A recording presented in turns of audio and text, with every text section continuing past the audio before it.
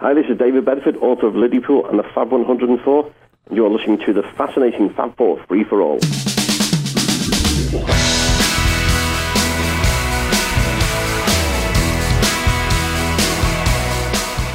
And welcome to another edition of the Fab 4 Free-for-All, a weekly talk show on the internet. Weekly? Time out. That's spelled W-E-A-K-L-E. Well, we are a weekly podcast where we talk about the Beatles and the solo Beatles stuff and other things connected to it. And our guest today is someone we've... Why don't you say who you are? Oh, I shouldn't mention. That's right. You really did forget everything. I forgot everything. I am your moderator for today, Rob Leonard, and joining me, of course, are my two co-hosts and friends, Tony Triguardo. Hello, folks. And Mitch Axelrod. Hello. And today we are going to talk about Liverpool, or as the book is called, Liverpool. And joining us is the author of Liverpool, David Bedford. David, welcome to the Fab 4 Free-for-All. Thanks, guys. Good to be with you. And speaking of waiting, we actually met David back at the Abbey Road on the River back in, was it 2010? I believe it was 10, because this book came out in 2009, I believe. Right, yeah. And...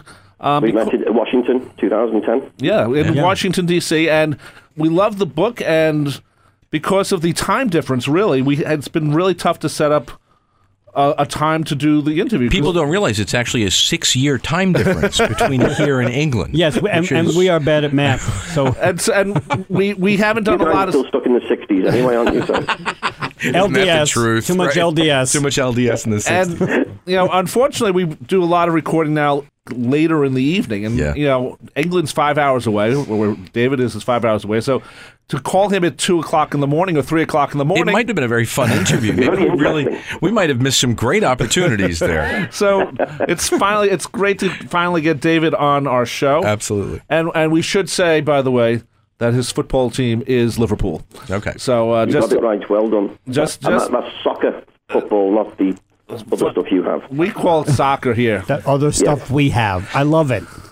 Which is really just a bunch of people beating the hell out of each other is really what it comes down to. It's like our game of rugby. Exactly. Except, our rugby players don't wear makeup and shoulder pads. Makeup. Wow. Makeup. Time out. Well, it's been a fun interview with David Bedford. We'll see you next time on the Fab 4. David, we just had the Super Bowl last week. 150 million people watched it.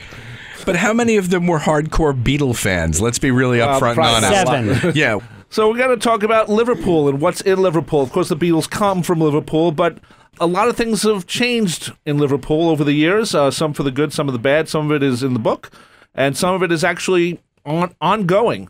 So I actually, before we start, I just want to ask, what's happening with Ringo's house, the one he grew up with, because there were reports they were going to knock it down, and then I just read it's not being knocked down. So let's start off there.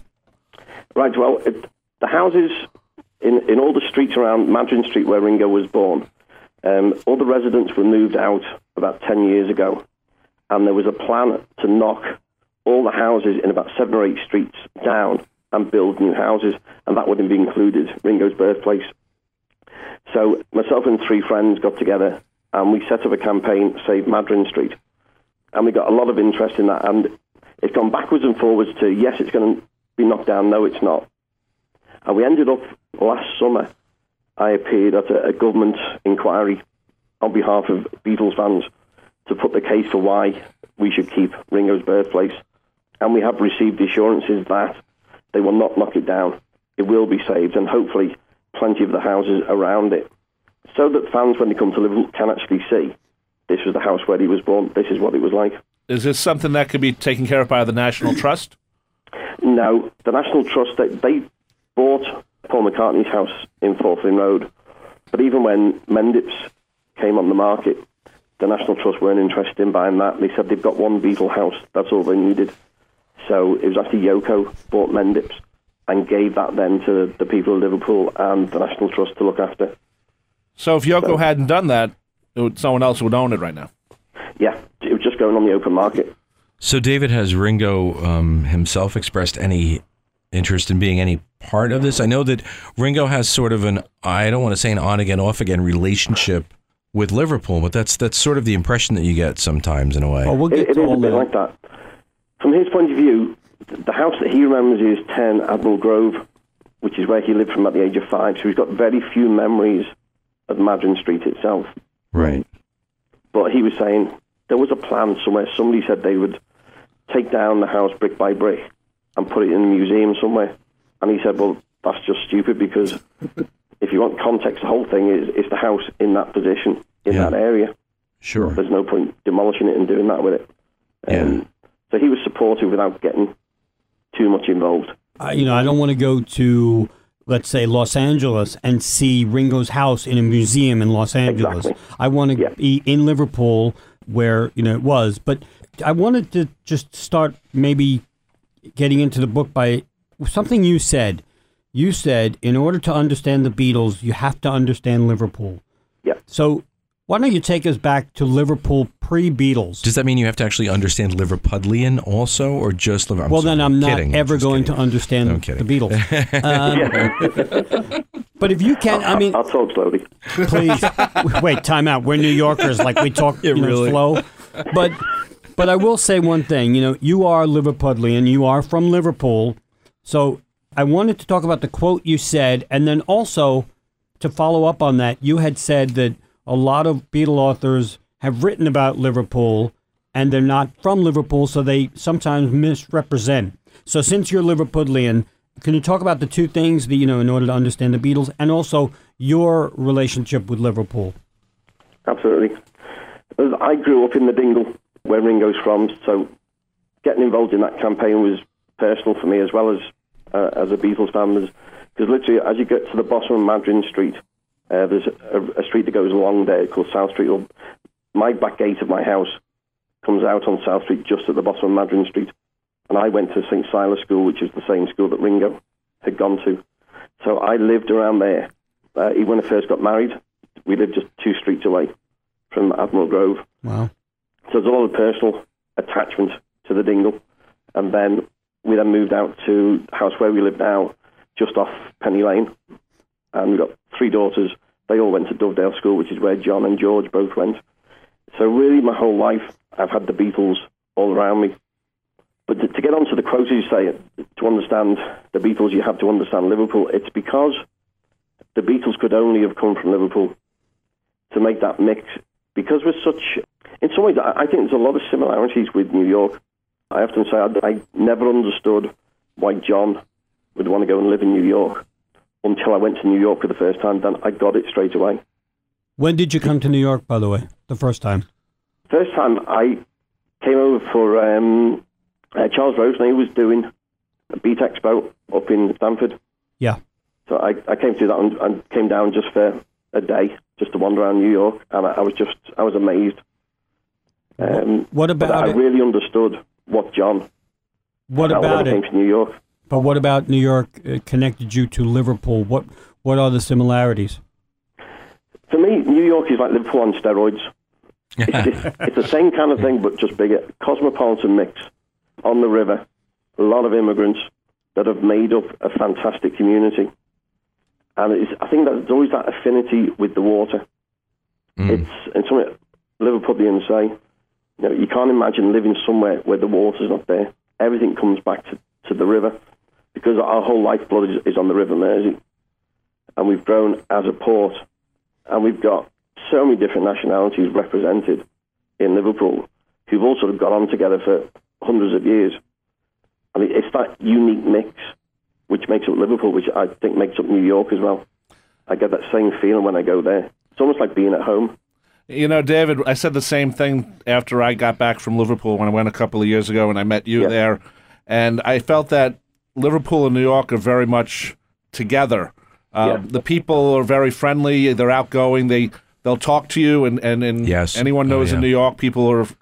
there's no shortage of opinions in New York. And I felt that way in Liverpool also.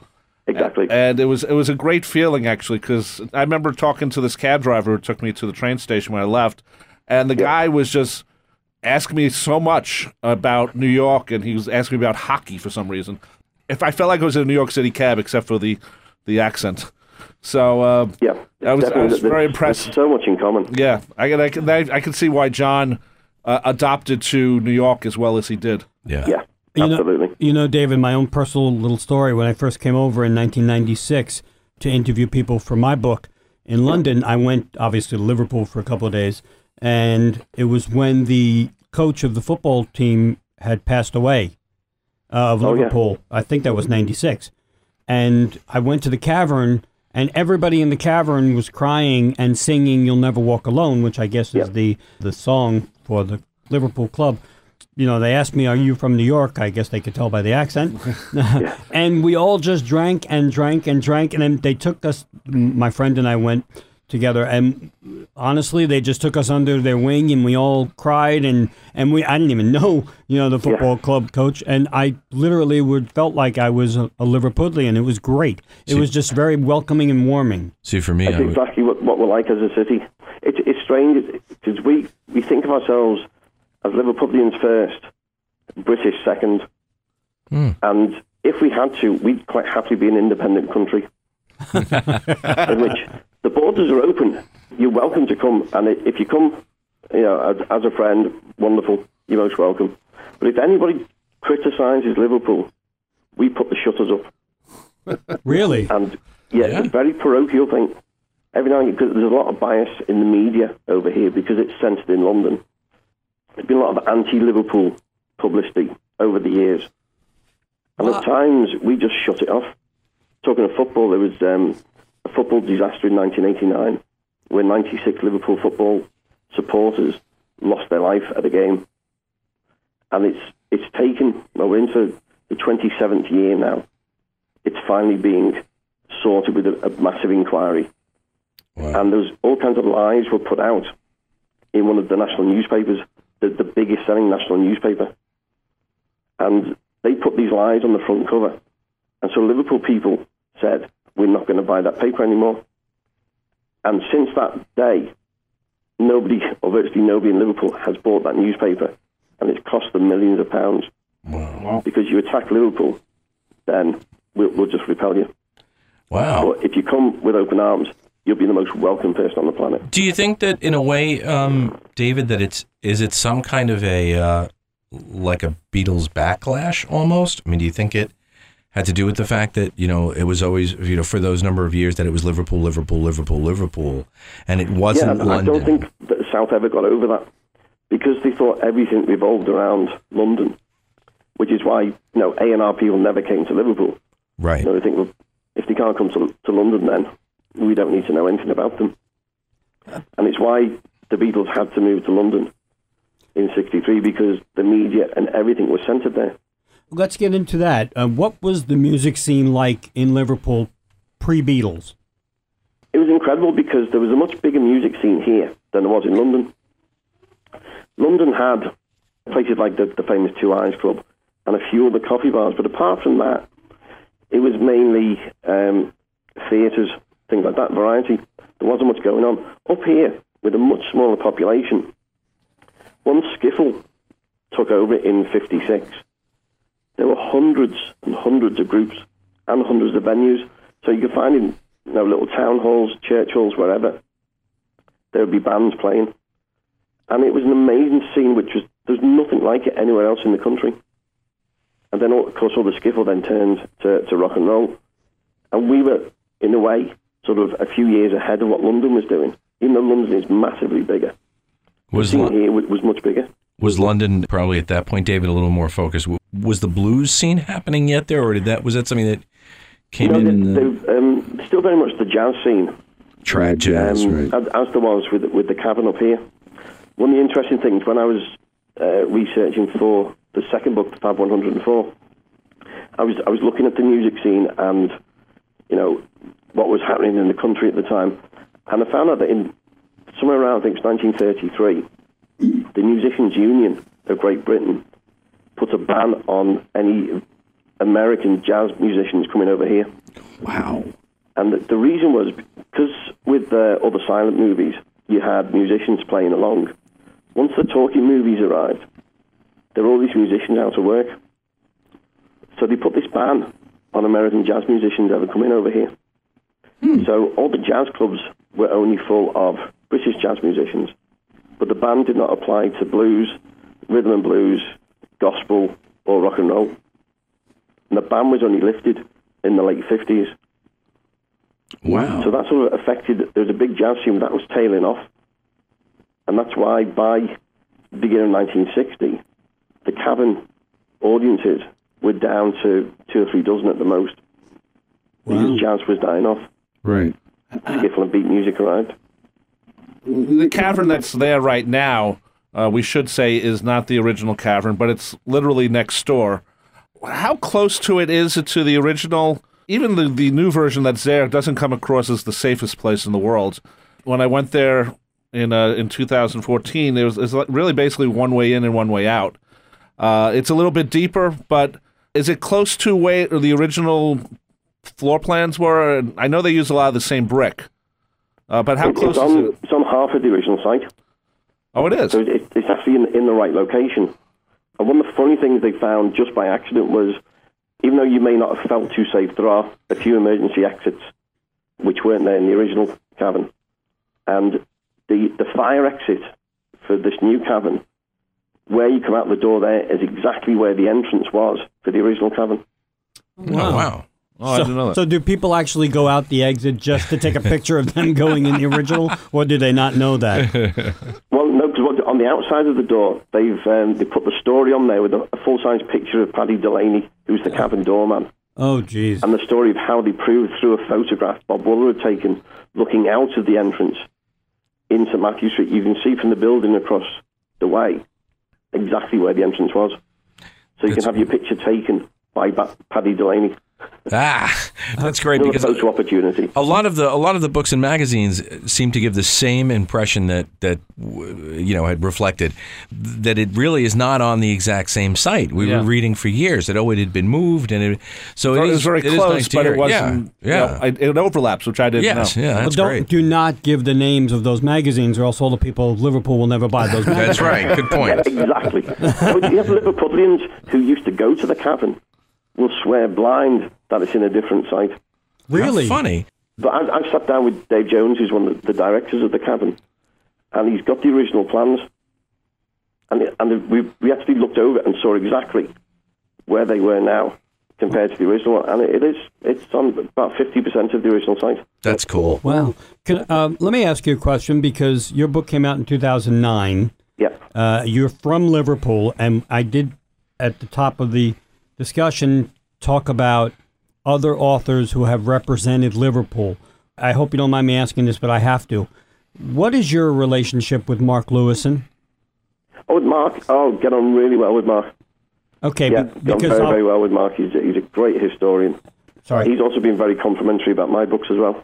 Because I know he's obviously Tune In Volume 1 talks all about Liverpool. Absolutely, yeah. Is there anything that you totally maybe do not agree with, or did you guys confer when he wrote his book? I think when Liverpool came out, he loved it, and I think that possibly helped shape what he was going to do with the early part of Tune In. Because up until that point, the whole reason for writing Liverpool was because I got so frustrated with reading other Beatles books, and they were getting stuff so wrong about the city. I just started, and it was just going to be this simple little book with a few photos in it. It became a 9-year project. Wow. It just took over my life because I wanted Beatles fans to know the real Liverpool. I think Mark's done a fantastic job with Tune In for someone who, although he's not from Liverpool, he spent so much time here over the years, and he's got to know so many of us up here. He's got a real good feel for the city, and I think he did a fantastic job for someone who's not a Liverpudlian. Well, he's been reading all the Liverpool Echoes. I mean, he's been going down to read those. We know that. And he's been at the Grapes a lot. Let's say you weren't from Liverpool. How do you think your book would have been different? And you said you grew up in Liverpool. It also seems as trying to find some of your history as well as through the Beatles. Is that a good line to say? That's really what I wanted to put across. The whole idea was it was going to be a simple little guidebook, just to say, this is what the city is like. And, Ringo said some disparaging things about the Dingle. And, it was a tough area to live in. But it's amazing, particularly when I talk to a lot of the American Beatles fans, when they come over here and say, what did you actually expect from Liverpool? And the majority would say, bit of a dirty, grimy industrial port. And then, you get on the bus or in the car, and within like 15 minutes, you're going through Sefton Park, this beautiful, public parks, trees everywhere, and they're genuinely stunned at how beautiful the city is. And like most Liverpoolians, I'm fiercely proud of the city. And I wanted Beatles fans to see the real Liverpool. And part of that reason is because Brian Epstein, being a very, very good salesman, he wanted to package the Fab Four as these four tough working class lads from this industrial city who've had a hard time. And in some ways, I almost apologise that Liverpool actually is in full colour, not just in black and white. But, I asked about Mark Lewison for a reason. And again, I don't want to be controversial at all, but you talked about some rumors. And we should say that the foreword of your book is written by Pete Best. And I'm sure you have a great relationship with Pete. He's still from the city. And Pete has never been anything but gracious to us. No, so we're not judging at all. But you had said one of the rumors was about Pete Best sacking. And Mark Lewison, in his book, had said that Pete knows pretty much, I'm going to be a New Yorker and say damn well, why he was sacked. So how does that, sit with you? Because Mark obviously has a different opinion than you. Well, interestingly, I'm just finishing off my third book at the moment. And each book sort of follows from the other. So, Liverpool started and did all the Liverpool scene. And there was the one chapter in that which I called the Fab 27, which was all the musicians who played in the group from the Quarrymen through to the Beatles. There was so much interest in that chapter, I expanded that to be the Fab 104, which is every musician. But I've also found the people who taught the Beatles to play or who played on stage with them in that same period up to the end of 62. So there's 104 people. Wow. From that, a friend of mine said, when you've gone through all those musicians, I'd never realised how many drummers there were in the group. Oh, no. So the book, just finishing at the moment, is called Looking for the Fourth Beatle. The fourth Beatle? The fourth Beatle. We're always talking about the fifth Beatle, and you're looking for the fourth Beatle. The fourth Beatle, and all the drummers. It's like Spinal Tap. The Fab Three of John, Paul and George. Yeah, wow. And we've got 15 drummers. Are 14 of them Paul McCartney? Yeah, Paul has to feature, of course. He gets a mention. But excluding John, Paul, George, we've got 15 drummers. Wow. One guy who's nobody has ever interviewed or talked about. One guy who will probably come to you as a big surprise. And so, as part of that, I've interviewed Tommy Moore's family for the first time. Wow. So the first time I got a really full biography of Tommy Moore, who was the drummer in 1960. So that's been fascinating. But obviously, when we're talking about the drummers, we come on to the subject of Pete Best and of Ringo. And in the course of the investigation, we've come across something very, very interesting, which I won't spoil the surprise yet, because the book is going to be launched at the Fest for Beatles fans in April. Great. Oh, wow. Okay. But it puts a completely different spin and different take on the Pete Best affair. Have you spoken to Mark about this surprise? No. Okay. Well, he doesn't want to tell him. Then no. Secret. But Mark wouldn't give away secrets. Well, Mark's good that way. I don't want David to give any secrets away either, but I've always tossed out the speculation, and David, you could say, just say nope. But no, I always have tossed out the speculation that it had something to do with maybe Brian being uncomfortable about the whole Neil Mona scenario, and that contributed. That's been suggested by a number of people, and that might have come in as a factor. Okay. Yeah, because it always struck me that...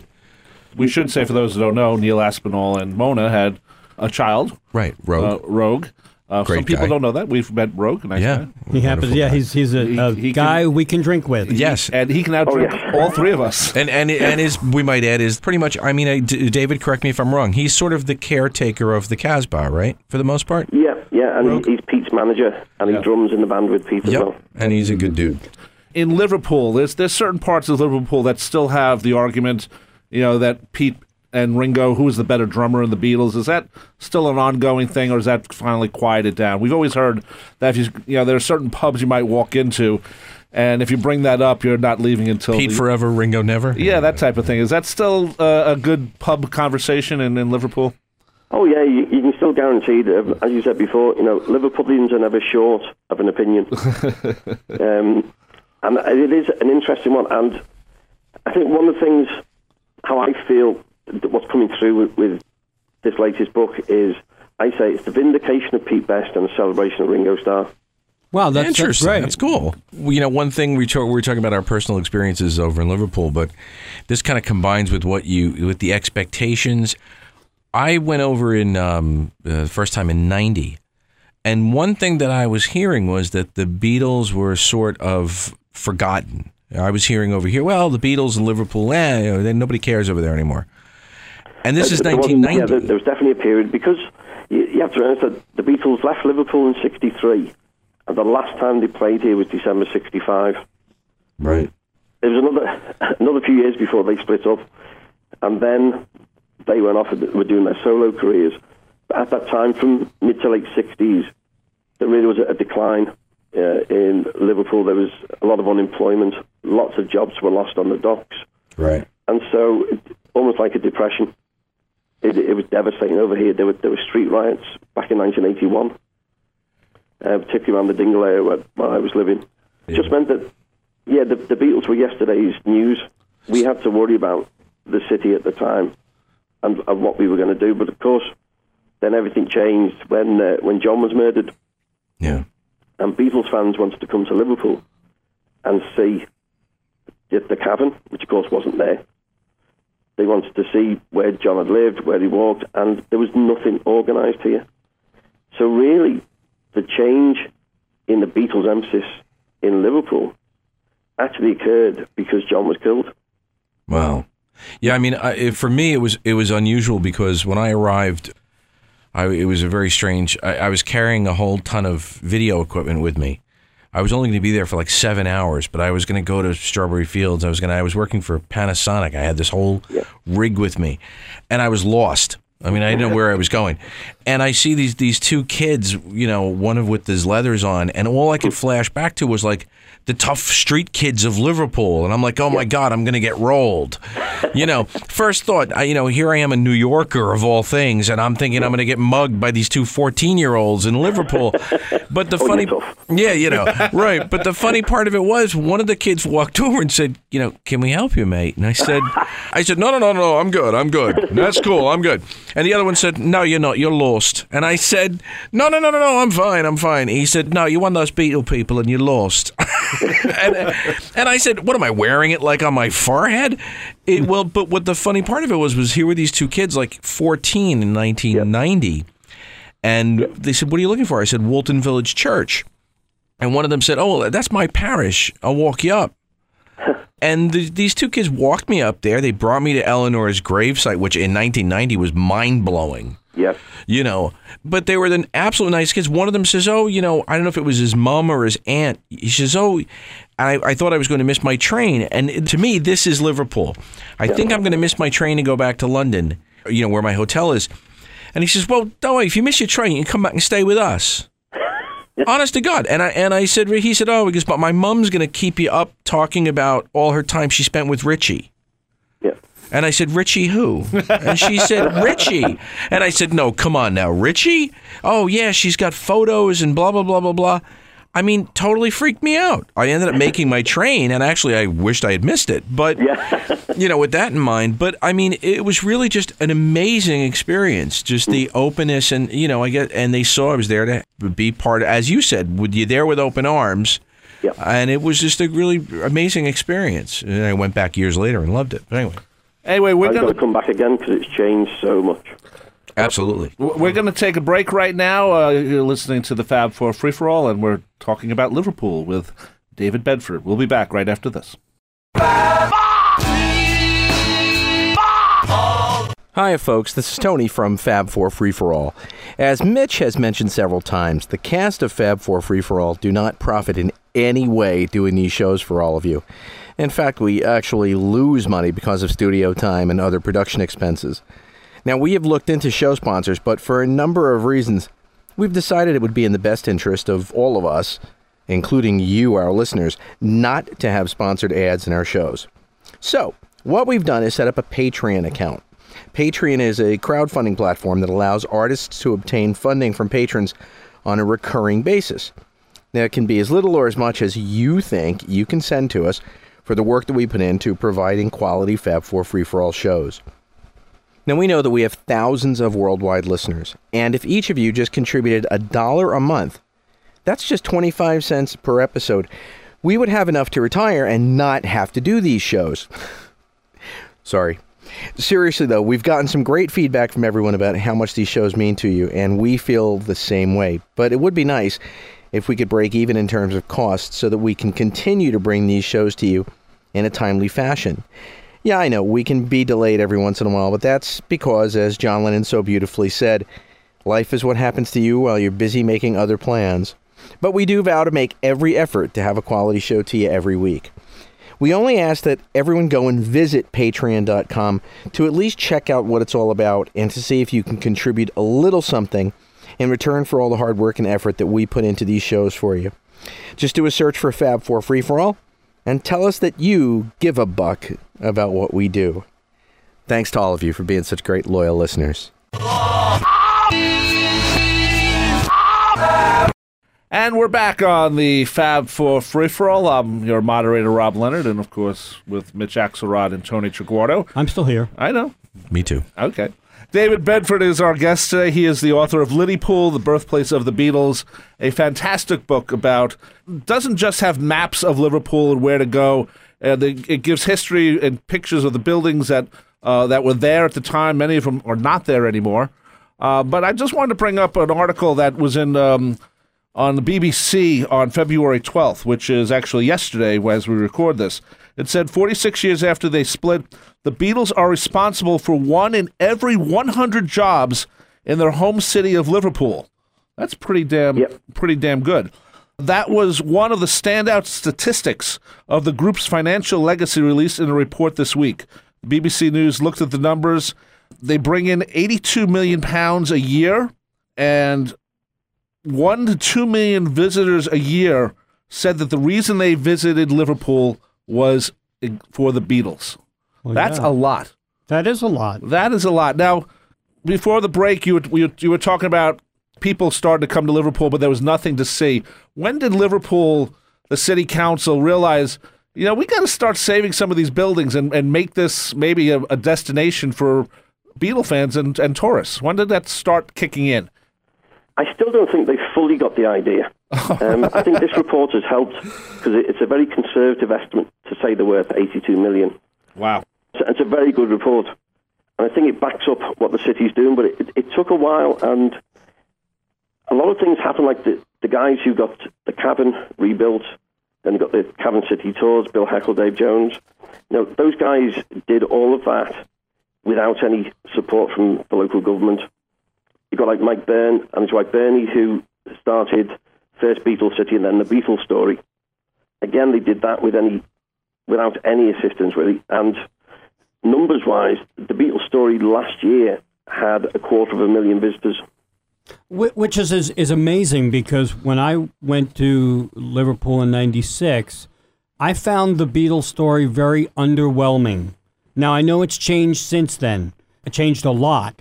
But I found it almost too touristy, if that makes sense. Maybe they've done a lot of work. It's a fantastic exhibit now. It really is. They've expanded it within the Albert complex where it is now, and even there's a second part of it by the pier head where the ferry terminal is. Yeah, they've got so much stuff there. Well, let me get back a little to, you said the Cavern City Tours. I remember going on the replica Magical Mystery Tour bus with Eddie, the tour guide. Eddie Porter. Yeah, Eddie Porter. And if I would have gone and not had a structured tour like that, I would have been like Tony was, totally lost. Yeah. But we had planned for it. We got into Lime Street Station. We then went to the Cavern City Tours, and we got on the bus, which we thought was incredible. there are certain places where obviously they don't take you, but I will say, we talked about Mona Best before, and in your book, going way back, you talk about the importance of Mona Best and the Casbah in regards to the Beatles and Liverpool. So can you just give a little background on the Casbah? Because most people just think, Liverpool. They go right to the cavern. Right to away. the cavern. Yeah. And you know what? I think it deserves a mention. It's probably, when I was doing my research, it was the biggest shock to me, because even as a Beatles fan, I knew virtually nothing about the Casbah, and it's, 2 or 3 miles from my house. And I read the book that the three Best brothers, Pete, Rory and Rogue, had written called The True Beginnings. And I read through and thought, nah, I saw this. How can that be the birthplace of the Beatles? And they're claiming all this stuff, and I thought, this has got to be wrong. It's another one of these books where people are making stuff up. Start doing research and suddenly realised what they were saying was true.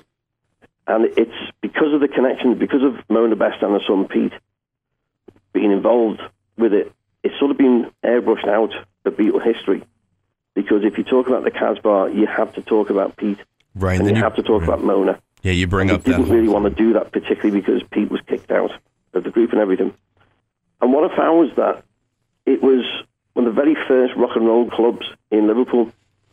And because people know the Cavern as the famous one, John got it right by saying the Beatles made the Cavern did not make the Beatles. So the Cavern was a jazz club, and it was only in, I think, May 1960 was the first beat night at the Cavern. But in August 1959, Mona Best had opened the Casbah Club, and the opening group were the Quarrymen of John Paul George and a guy called Ken Brown. And that became the first proper rock and roll club in Liverpool. And it had this membership. It ended up with thousands. And all the best groups came to play at the Casbah. And what's significant about it is it's in the basement of Mona Best's house.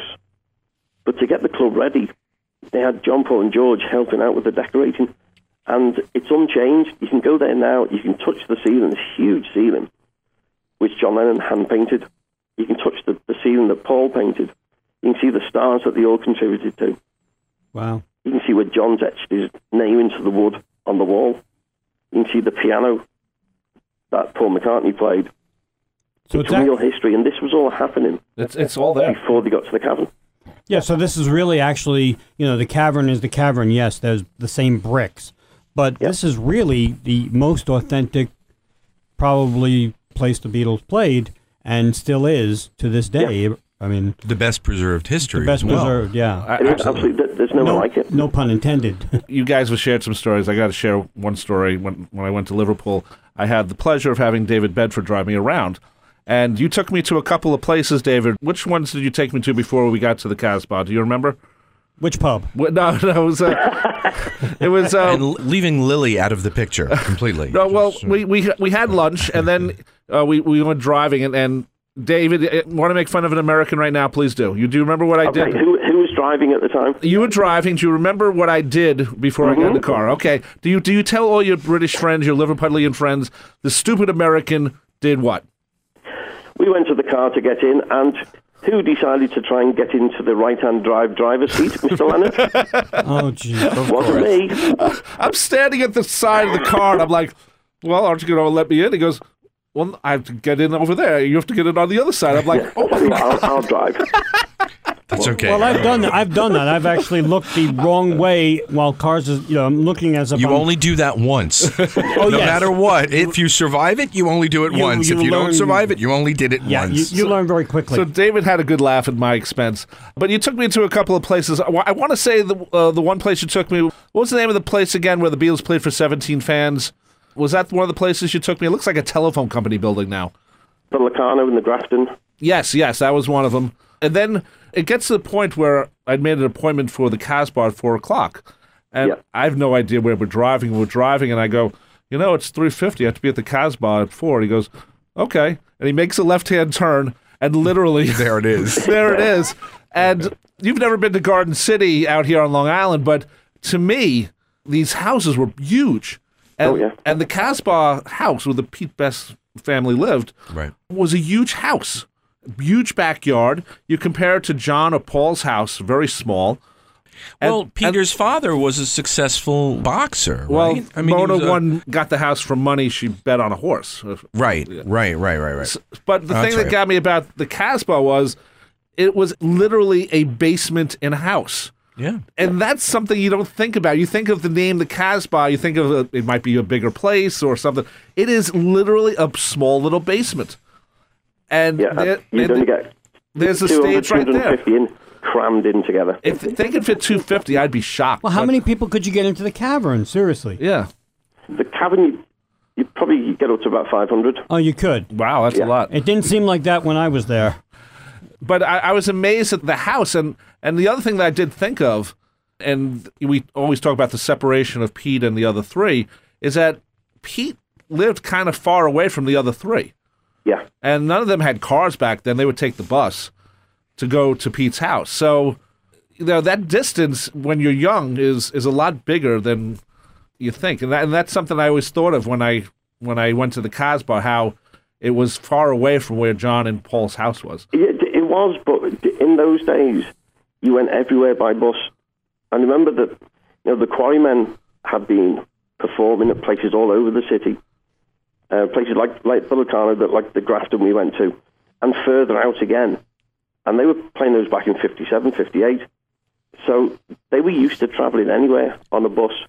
And in some ways, if you got to Penny Lane, which was the bus terminus where you changed, meet up there, get on the other bus to go up to West Derby, where the Casbah is, it's not too much different from getting the bus into town. Right. So they were used to going absolutely everywhere, either on your bike or on the bus.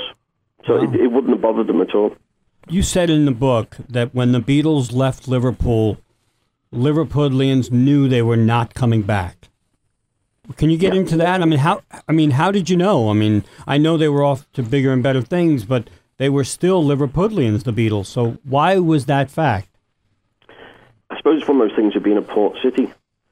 You're used to people being here for a while, and then once they go, they may come back occasionally, but that's it. And I think there was this feeling that all the fans had grown up with them as their group. That they knew them personally. They go to all the different venues and watch them. But once they knew they were going to London, that meant, they had the recording contract. It meant television, meant radio, it meant world tours, whatever. They would never be just Liverpool's group. And it comes back to that idea I was saying before about Liverpool being very parochial. And it's almost like a family. And it's almost that stage where one of your kids has grown up and has left home and got married. Yeah. You'll still see them, but they've left the family home. And that's what the fans here felt. And they knew once they go, we'll see them occasionally, but that is it. They're gone. We also, for the sake of our listeners all over the world, may want to just reflect the idea that, David, am I right? At that time, that was, a 4-hour train ride to London from Liverpool? Oh, now but of course, most of the time, they'd have to drive, like Neil would drive his little van. Yeah, and it was all the way down, and when he went down for the Decca audition, 1st of January 1962, that took Neil 11 hours. Yeah. So, again, to just reflect the understanding to fans that trip from Liverpool to London, that's not a quick ride. That wasn't something that you could say, why couldn't they just do it on the week? They could work in London on the week, during the week, come back home on the weekends.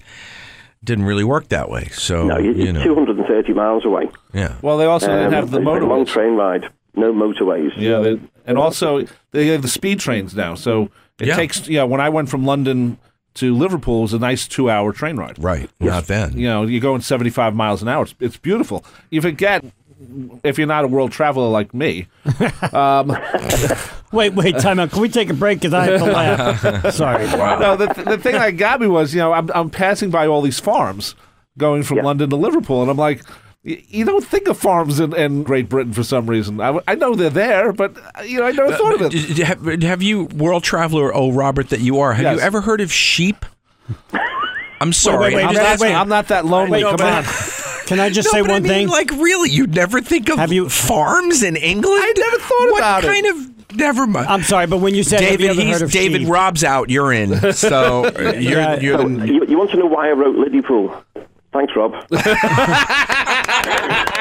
You just answered everything.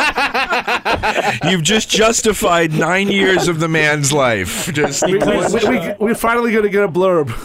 Rob Leonard thinks there were no farms in Great Britain. Liverpool proves otherwise. Rob Leonard, very sheepish. oh man. Don't pull the wool over his eyes. Oh, Is that Bob Wooler? Spend Hey. too much time at the bar. Oh, nah. That was good.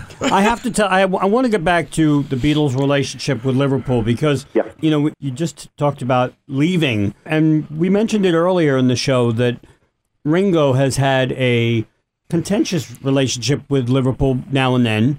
Yeah. He made a few remarks, but then he was asked to help out in 2008, I believe. Now wait, knowing the whole rebellion thing, could that explain why Ringo's the last album didn't sell very well? Did no one in Liverpool buy it? Yes, Was they that were very. Well, time out. It had nothing to do with Liverpool people. Very nice. It just was Ringo's solo album. Anyway, he said a few things during the Liverpool 8 promotions. Then he was asked to come back and honor the city. Since then, every album has had some recollection of Liverpool in a song. So what is Ringo's relationship with Liverpool and Liverpool's relationship with Ringo and the other Beatles? Obviously, George and John are gone, and we know that Paul also... Well, Yoko obviously still has some relationship. Yes, but David, what's all of the estates and Beatles relationships right now with Liverpool? Okay, well, Ringo first. He brought out his album for 2008, Liverpool 8, which tied in with the year of 2008 and the postcode, zip code of the dingle where he grew up was Liverpool 8. That's what the area is known as. And that's when he had started writing his songs about Liverpool, which had been great. It's fascinating because with each of those songs, there's so much in there which, if you're not from Liverpool, does not make any sense. I think there's one line like in the other side of Liverpool where he says, I had to go to Stebble Street just to take a bath. Yeah. Now, that will mean nothing unless you understand what he was talking about, which was his house, for both Madron Street and Admiral Grove, where he lived, had no bath in the house. There was no toilet in the house. The toilet was in a small brick outhouse in the backyard. Your bath was either a tin bath, used to hang on a big nail in the yard, you bring it in, put it in front of the fire, fill it up and take your bath. Or you went to a public bathhouse. His nearest one was in Stebble Street, which he mentions in the song. Wow. Swimming pools, to us, we still call them swimming baths, because there used to be one section which was just a series of cubicles with baths in, and you pay a couple of pennies and they'd run you a hot bath. And then you'd have a swimming pool alongside as well. So when he's saying I had to go to Stebble Street just to take a bath, that was literally a walk of probably 3/4 of a mile from his house. Wow. Was one of your options to go and get a hot bath. So is that why his albums stink? No, I'm sorry. I was gonna say, is that why they kept the drum set so far away from the other guys? I'm sorry, they don't stink. No, I'm we're just just that's a joke. It's a joke. No. But yes, so he came and he opened the celebrations because 2008 we were the European Capital of Culture, which was a very prestigious thing and has brought a lot of investment and a lot of positive media attention on the city. So that's been really, really good, and we're still feeling that effect now of more hotels, more visitors. We've got cruise liners coming back to the River Mersey, bringing thousands of people. So it's very, very positive. So Ringo started the celebrations, and he brought out the record all at the same time. And that was all great. The problem was, after he'd launched everything in Liverpool, he went down to London promoting the album, and he was on a television show. And the television host asked him if he'd ever go and live again in Liverpool. And instead of trying to be diplomatic, which McCartney would have been, Ringo being Ringo, trying to make a joke, but it didn't work. And he was thinking, oh, yeah, I'm that close to going back. And the television host interviewer didn't know what to say. And his name was Mud from that day on. And that is one of the big problems in Liverpool. If somebody says something disparaging about the city, the chances are you never get forgiven. Even if you're a Beatle? What does Ringo have to do to win back Liverpool? That's the question. I don't know. He's tried it. He's been back on tour. He's apologised. He's tried to clarify what he was trying to say. But you can never really get that back.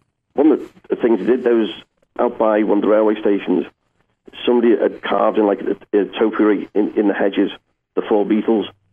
Somebody went along and chopped off Ringo's head. Ooh. Wow.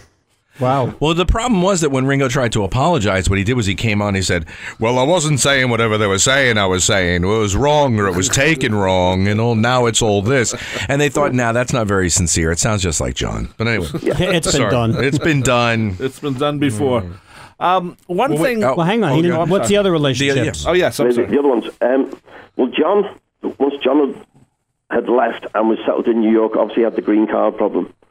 He kept in touch with his Liverpool family, and one of the great sadnesses was that he was talking to them and corresponding with them in 1980 because he was making his plans for 81, coming over to promote the new album, and he's going to be meeting up with all his family again because he'd missed Liverpool and his family, and of course that never happened.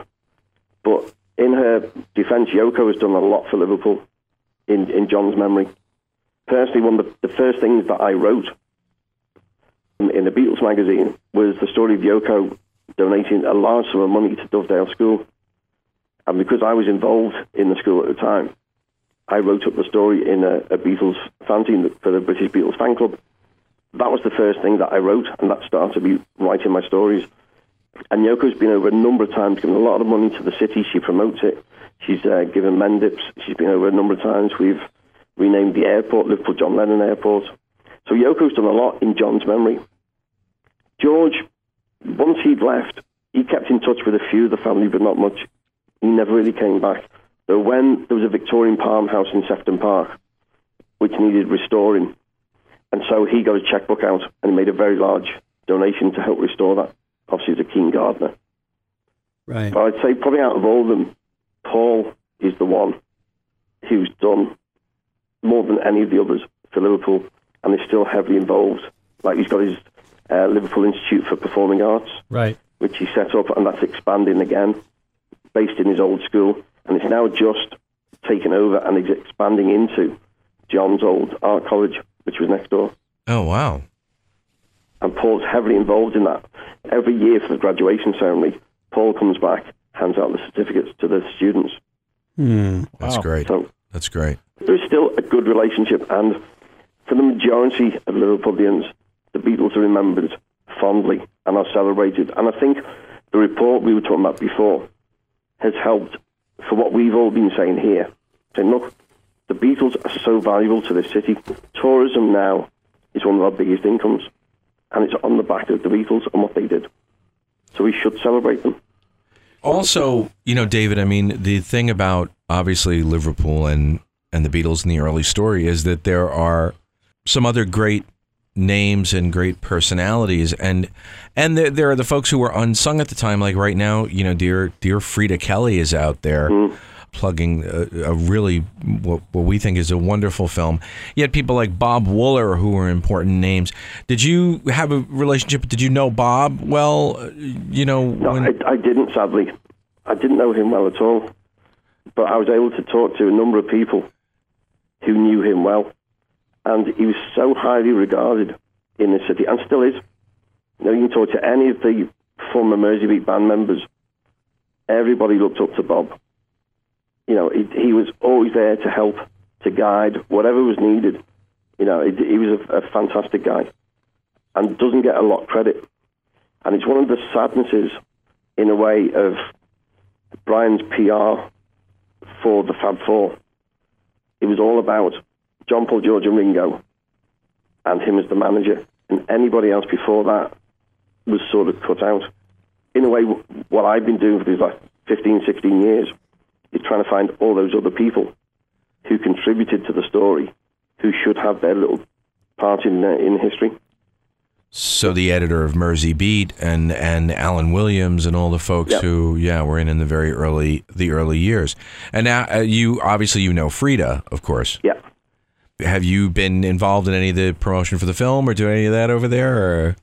I think I've got 2 mentions in the credits of the film. Yeah. I was involved quite a bit, particularly in the Liverpool end of things, setting up some of the interviews, taking some of the film crew around as well as talking to Frida a number of times through it, and then helping with the promotion of the film.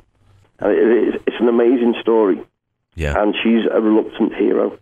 But even Frida had to leave Liverpool to go to London. Well, No, she didn't. No, because she said at one point it was just getting too much. Oh, no, that's right. No, he wanted her to go to London, and she wouldn't. I'm That's sorry. right. Every now and again, she would commute up and down. Yeah, Okay, that's right. Myra. He wanted her to relocate. Her father didn't want her to go. Right. Right. Myra, sorry. I I know remember that at the fest a couple of years ago, she was embraced wholeheartedly, and she was having a lot of fun with the fans, and people were buying her drinks or whatever. She was just having a blast. One of the things I wanted to talk about, David, and people don't realize this, and until you take the Magical Mystery Tour or just go near where John lived, is that Strawberry Field is literally around the corner. Mm-hmm. A lot of people don't realize that. I mean, literally, John snuck into Strawberry Field from near his house, but the entrance is around the corner. What was Strawberry Field? It's Strawberry Field, not Strawberry Fields. And is it still what it was when John was a younger man or a kid? It started out, it was a large mansion on top of the hill, almost like a Gothic mansion. John could see that from the back of Mendips looking up the hill. It's almost like looking at the house from Psycho. This huge Gothic mansion up on the hill and surrounded in these trees and grounds, etc. And back in 1936, the Salvation Army were handed the deeds to the house by the last lady who lived there.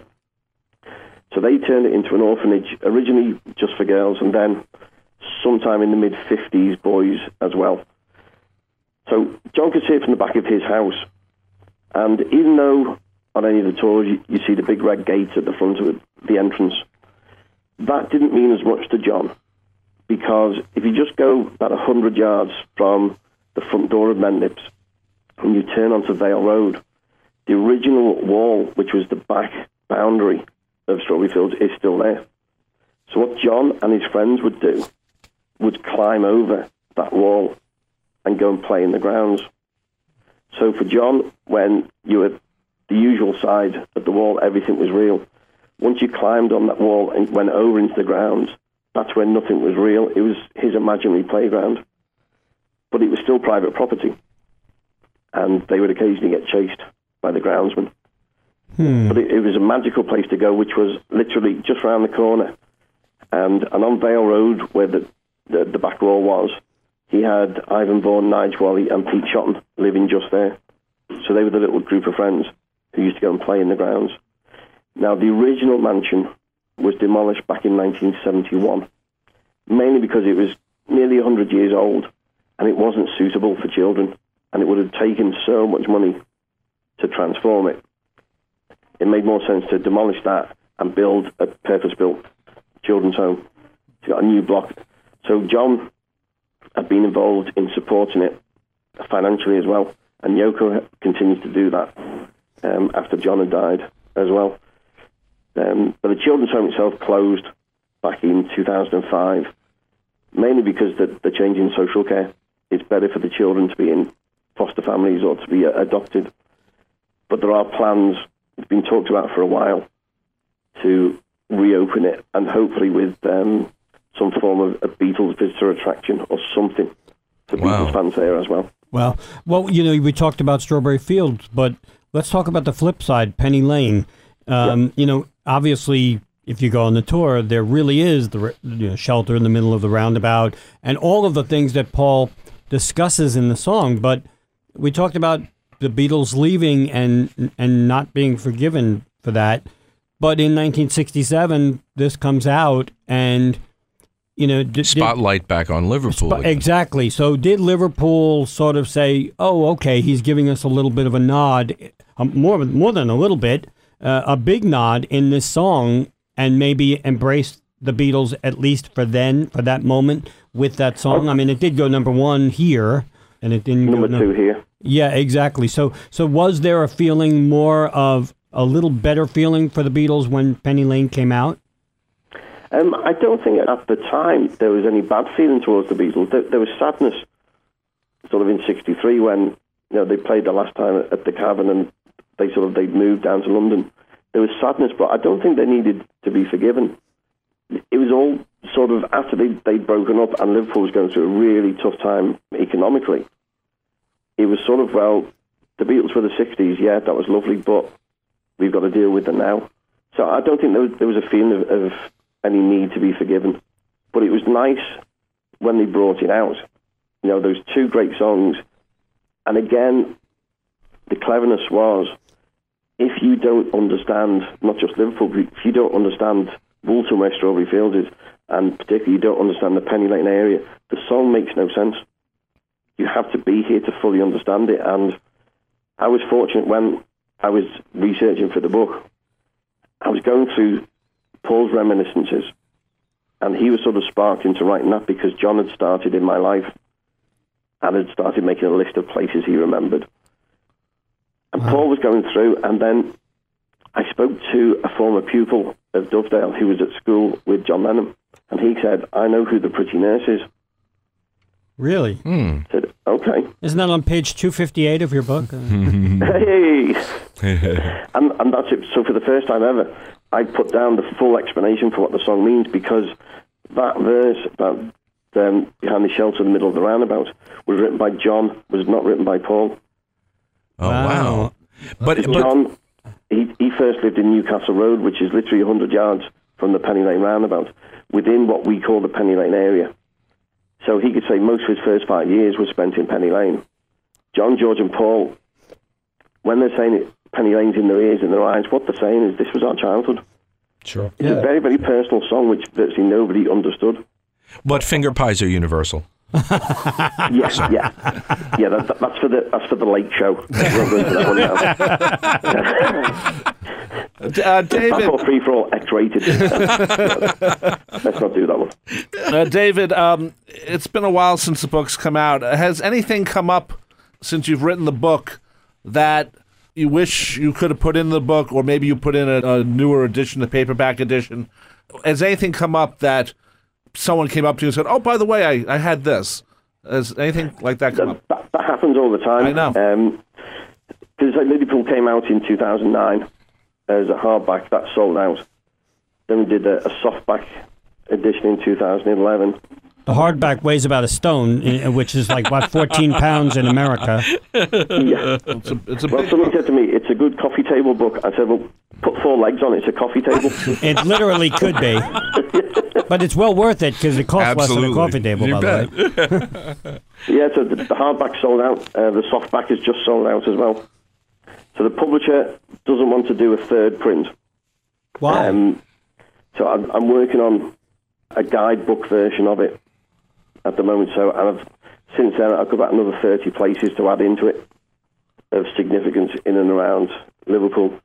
What I was learning since Liverpool, both editions, a lot of that went into the Fab 104. Oh, okay. So we have to update that. And then then you find from the Fab 104 that you hear subsequently, because I've narrowed down onto the drummers, get into the looking for the fourth Beatle. What about the idea, David, seriously, a book like this and a guidebook, and especially because of the places, the people, how about an app? I mean, that would be absolutely unbelievable for a book like Liverpool. There's so much there, and there's so much that wouldn't be able to be there with an app.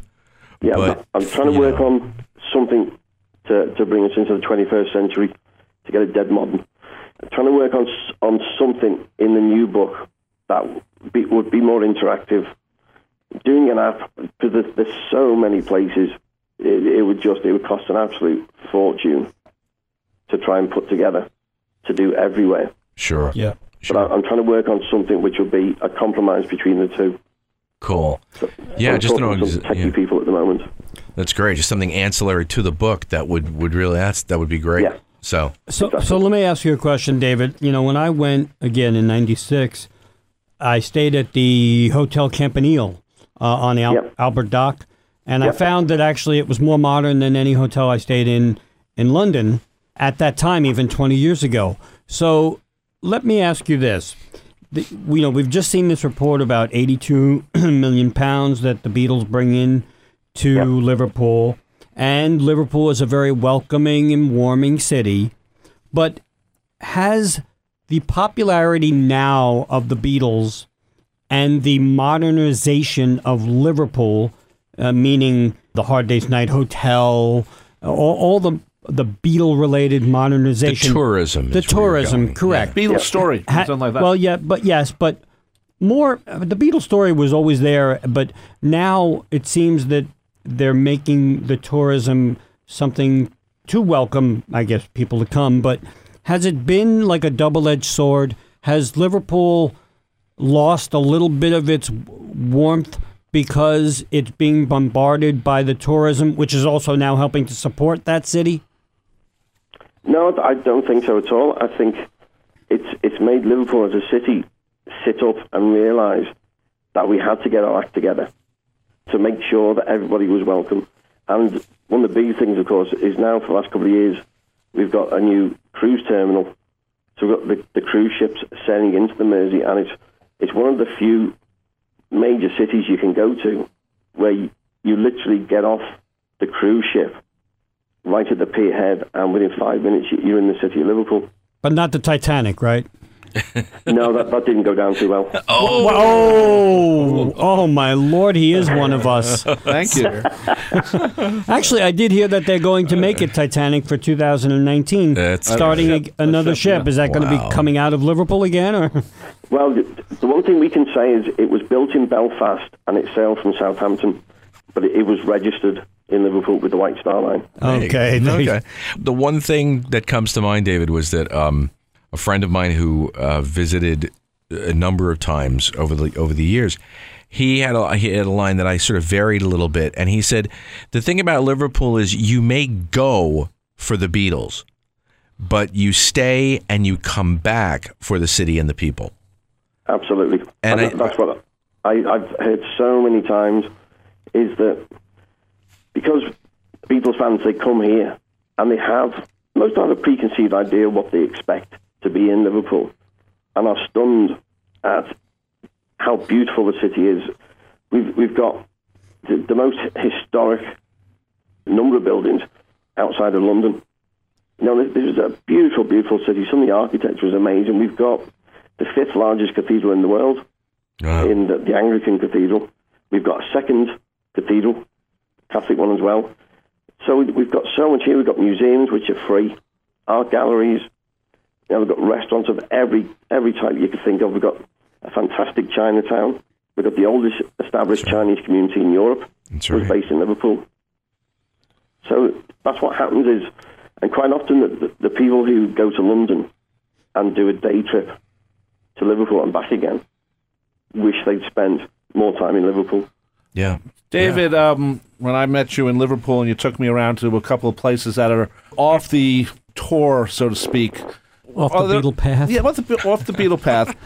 Are there a couple of places that you think should be on that tour or on that path that are overlooked in Liverpool? Well, of course, the problem is that when you do something like the Magical Mystery Tour, right. I mean, they hit all the important things. You drive by. Absolutely. You drive by John's house, and you go to where George lived, which is literally the size of this room. It's really tiny. Because they can see the size of this room. Yes. Well, this room, we're in a small little production room. You go to where Paul grew up, and that's part of it.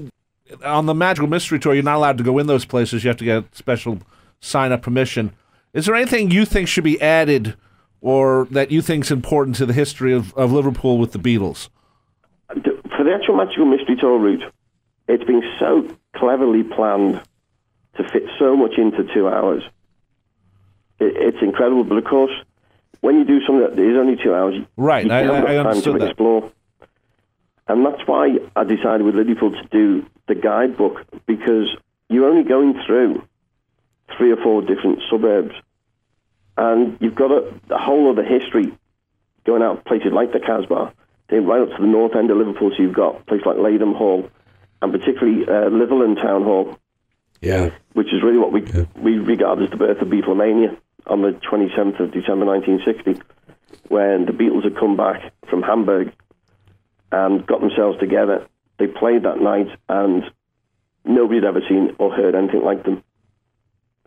So Litherland Town Hall is such an important place, but because it's so far out, it's difficult to get to unless you do a private Beatles tour with your own tour guide, and there's lots of them around.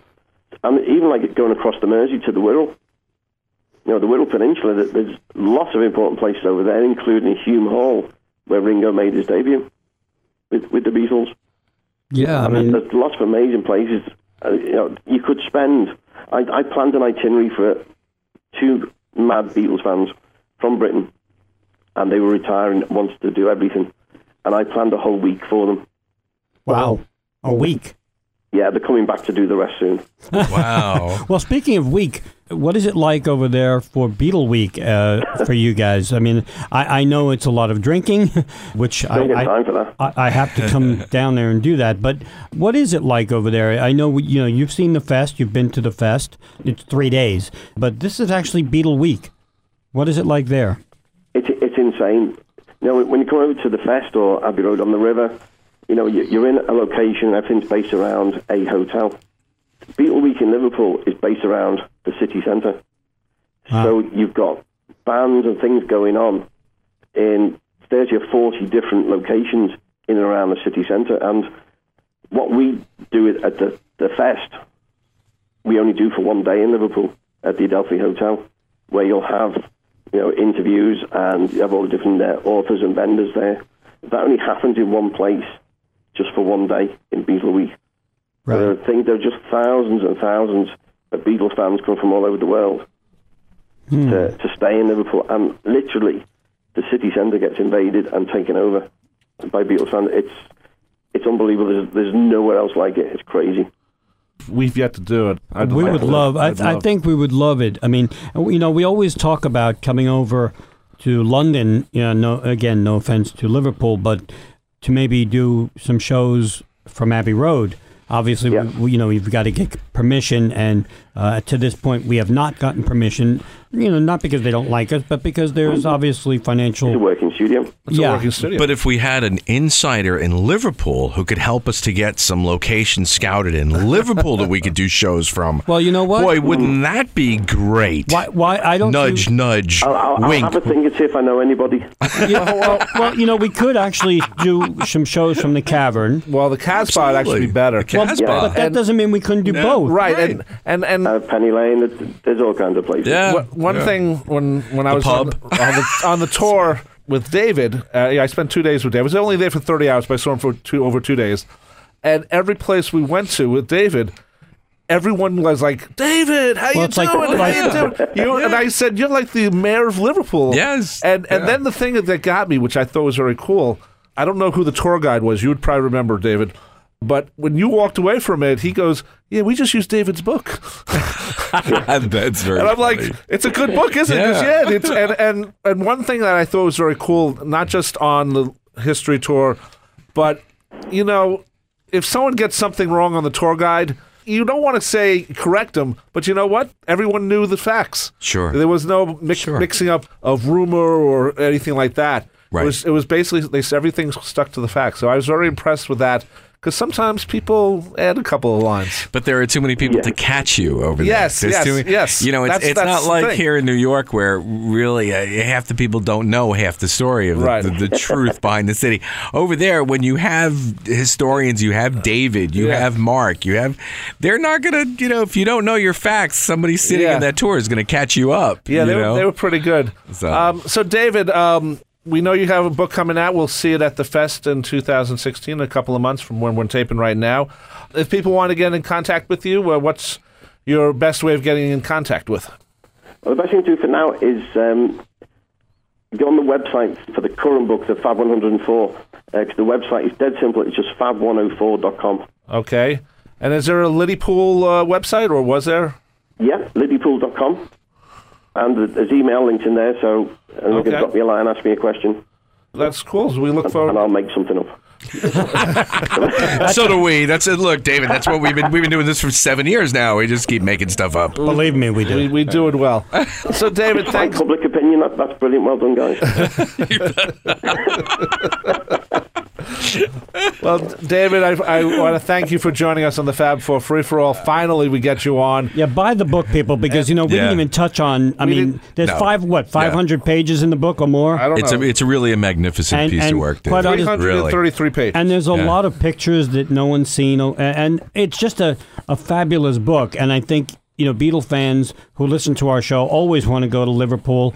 And I think if you do, you need this book. I think you also need to look David up, because I'm sure you enjoy talking with fans, but the book is absolutely David, are you wonderful. doing any personal tours, or you talked about making a planner? Do you do personal tours? Can people? Yeah, can do. Yeah, every now and again. Sometimes the guys on the Magical Mystery Tour ask me to step in on that, which is a lot of fun. Well, yeah, you can do personal tours as well. Cool. Well, thanks for joining us, David. We'll see. Finally, we get you on. Let's do it live next time, man. Yeah, and we appreciate it. That was supposed to be a joke at me. What? No, because I remember I said live. We're having it here live, and I made fun. No, no. I'm just saying next time round. Let's do something live. Yeah. In Liverpool. In Liverpool. In Liverpool. We will have to work on that. We've been talking with David Bedford. He is the author of Liverpool, Birthplace of the Beatles, and we highly recommend the book about what to do and what to see in Liverpool. And there's lots of maps and ideas and the history, and too. The history rich of history. The Beatles and Liverpool itself. And you learn a little bit. You look at the Beatles and you see Liverpool and you say, okay, you see why it goes right back to the beginning of David's conversation, why they are forever intertwined. If the Beatles were from London, I'm not sure they'd sound funny. They'd sound funny, and maybe they're not as funny. Right. They had a great sense of humor. So, David, thanks for joining us. I've been your moderator for today, Rob Leonard, and joining me, of course, is my friend, Mitch Axelrod. Yeah, who, Mick Axelrod? Mick, that's your new nickname. Yeah, Mick Axelrod. Mick Axelrod, and of course, Tony Triguardo. Not a bit like Cagney. Yes, thanks. Thank you, David. Thanks David. We'll talk to you sometime soon, we hope. Tell Liverpool that the Fab Four Free for All loves them, so we don't get banned. You're welcome anytime, guys. Thank you so much. Take care. Fab 4 Free for All was edited and produced by Tony Triguardo at Word of Mouth Studios in Westbury, New York. The opening and closing theme is My Dolly by the band The Badge, featuring longtime listener Jeff Slate, available on its debut album Digital Retro and recent Best Of compilation, as well as from the Fab 4 Free for All website. Thanks for listening to Fab 4 Free for All.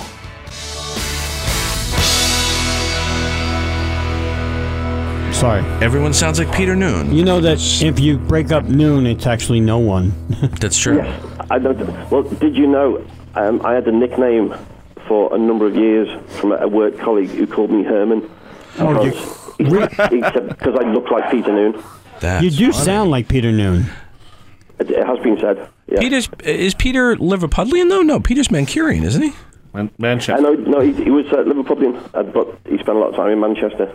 But he's still got some Liverpool in there. I was just about to make a Davy Jones joke, but I can't. Peter Noon he still has a little Manchester in him. Very nice. So, sorry, I can't.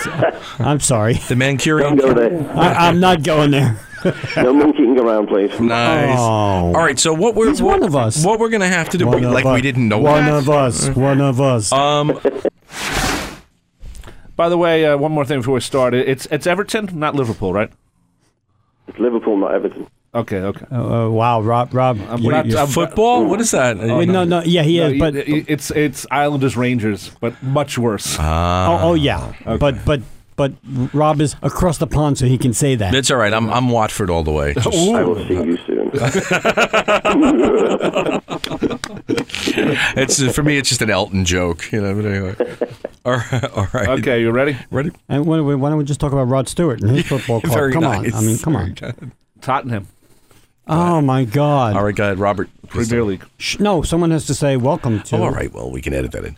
We can edit that in. Do it right now. welcome to the Fab Four Free for All. And welcome to. Start it Wait a again. minute. What are You've you done this doing? for 5 years. Yeah, we've and done you a show stepped on a it. month, 2 months now. But that means you forgot I everything? forgot everything. Oh, my right. I God. always You have wanted to work with the Three Stooges, I must admit. Basically, yeah. Yes. I'm curly because I'm bald. Nice. All right, ready? Okay. Wait. Rob's drinking. Well, no, just leave the welcome to Fab Four. Again. Well done. Okay, Robert, go ahead. He's got a problem with that. We do. Yes, he does. How's it going so far, David? Going great. Well, I'm ready to record whenever you are. All right, hang on. We're going to come back. You know what? We're going to go, a little bit back in time because I do want to talk about some stuff, and then talk about a bunch of other stuff. So we'll get into it. And So we're talking about stuff. You realize Stuff. you just spent like 40 seconds saying we're going to talk about stuff. you know what? David, how do you say in Liverpool? How do you Stuff say it. stuff it? Yeah, There you exactly. go. Two fingers. Shut your gob. There you go. That's what you say. Shut your Wow. gob. Shut your goal. All right, so ready? Wait. And it's All two right. fingers, not one, Axelrod. Whoa. Two. Well, it depends. Very nice. Depends on how you hold them, because Two finger to kill. one's peace and one's Right. hey, how you doing? Don't confuse them. Please don't. I always watch the pictures of Ringo doing it just in case he's looking at me, because I know he's going to do it. He's going to flip his fingers and then say no autographs. All right, hang on, Peace and love, peace and love. please. God help me though. He sounded like Ringo. There. really did. You actually. So now he's Okay. Ringo and Peter Newman. I could do all the Mersey beats if you want. Can you do Billy J. Kramer? Can you do Rory Storm? You have to stutter. Only- I was about to say only if there's a hurricane, but Make sure we cut that out. why do we have to cut that out? I don't know. Maybe we No, leave it we there. do not. That's an Actually, outtake. That's an outtake. Okay. Everyone I'm sorry, knew we have- Rory stuttered. Right. He did start. Okay, Come good point. on. Okay, leave it. Then leave it. Who are you going to offend? I don't know. You know one of the funniest things with Rory and his stutter, and he used to joke about it. He used to have fun with it. And I interviewed his sister Iris, and she said the only way he could lose his stutter, apart from singing, was if he put an American accent on. Really? How If he put an American accent on, he wouldn't stutter. That is so odd. I don't But know he the refused to do that. He'd sooner have his stutter and his Liverpool accent. Wow. That's how now close you guys are. Now I'm offended.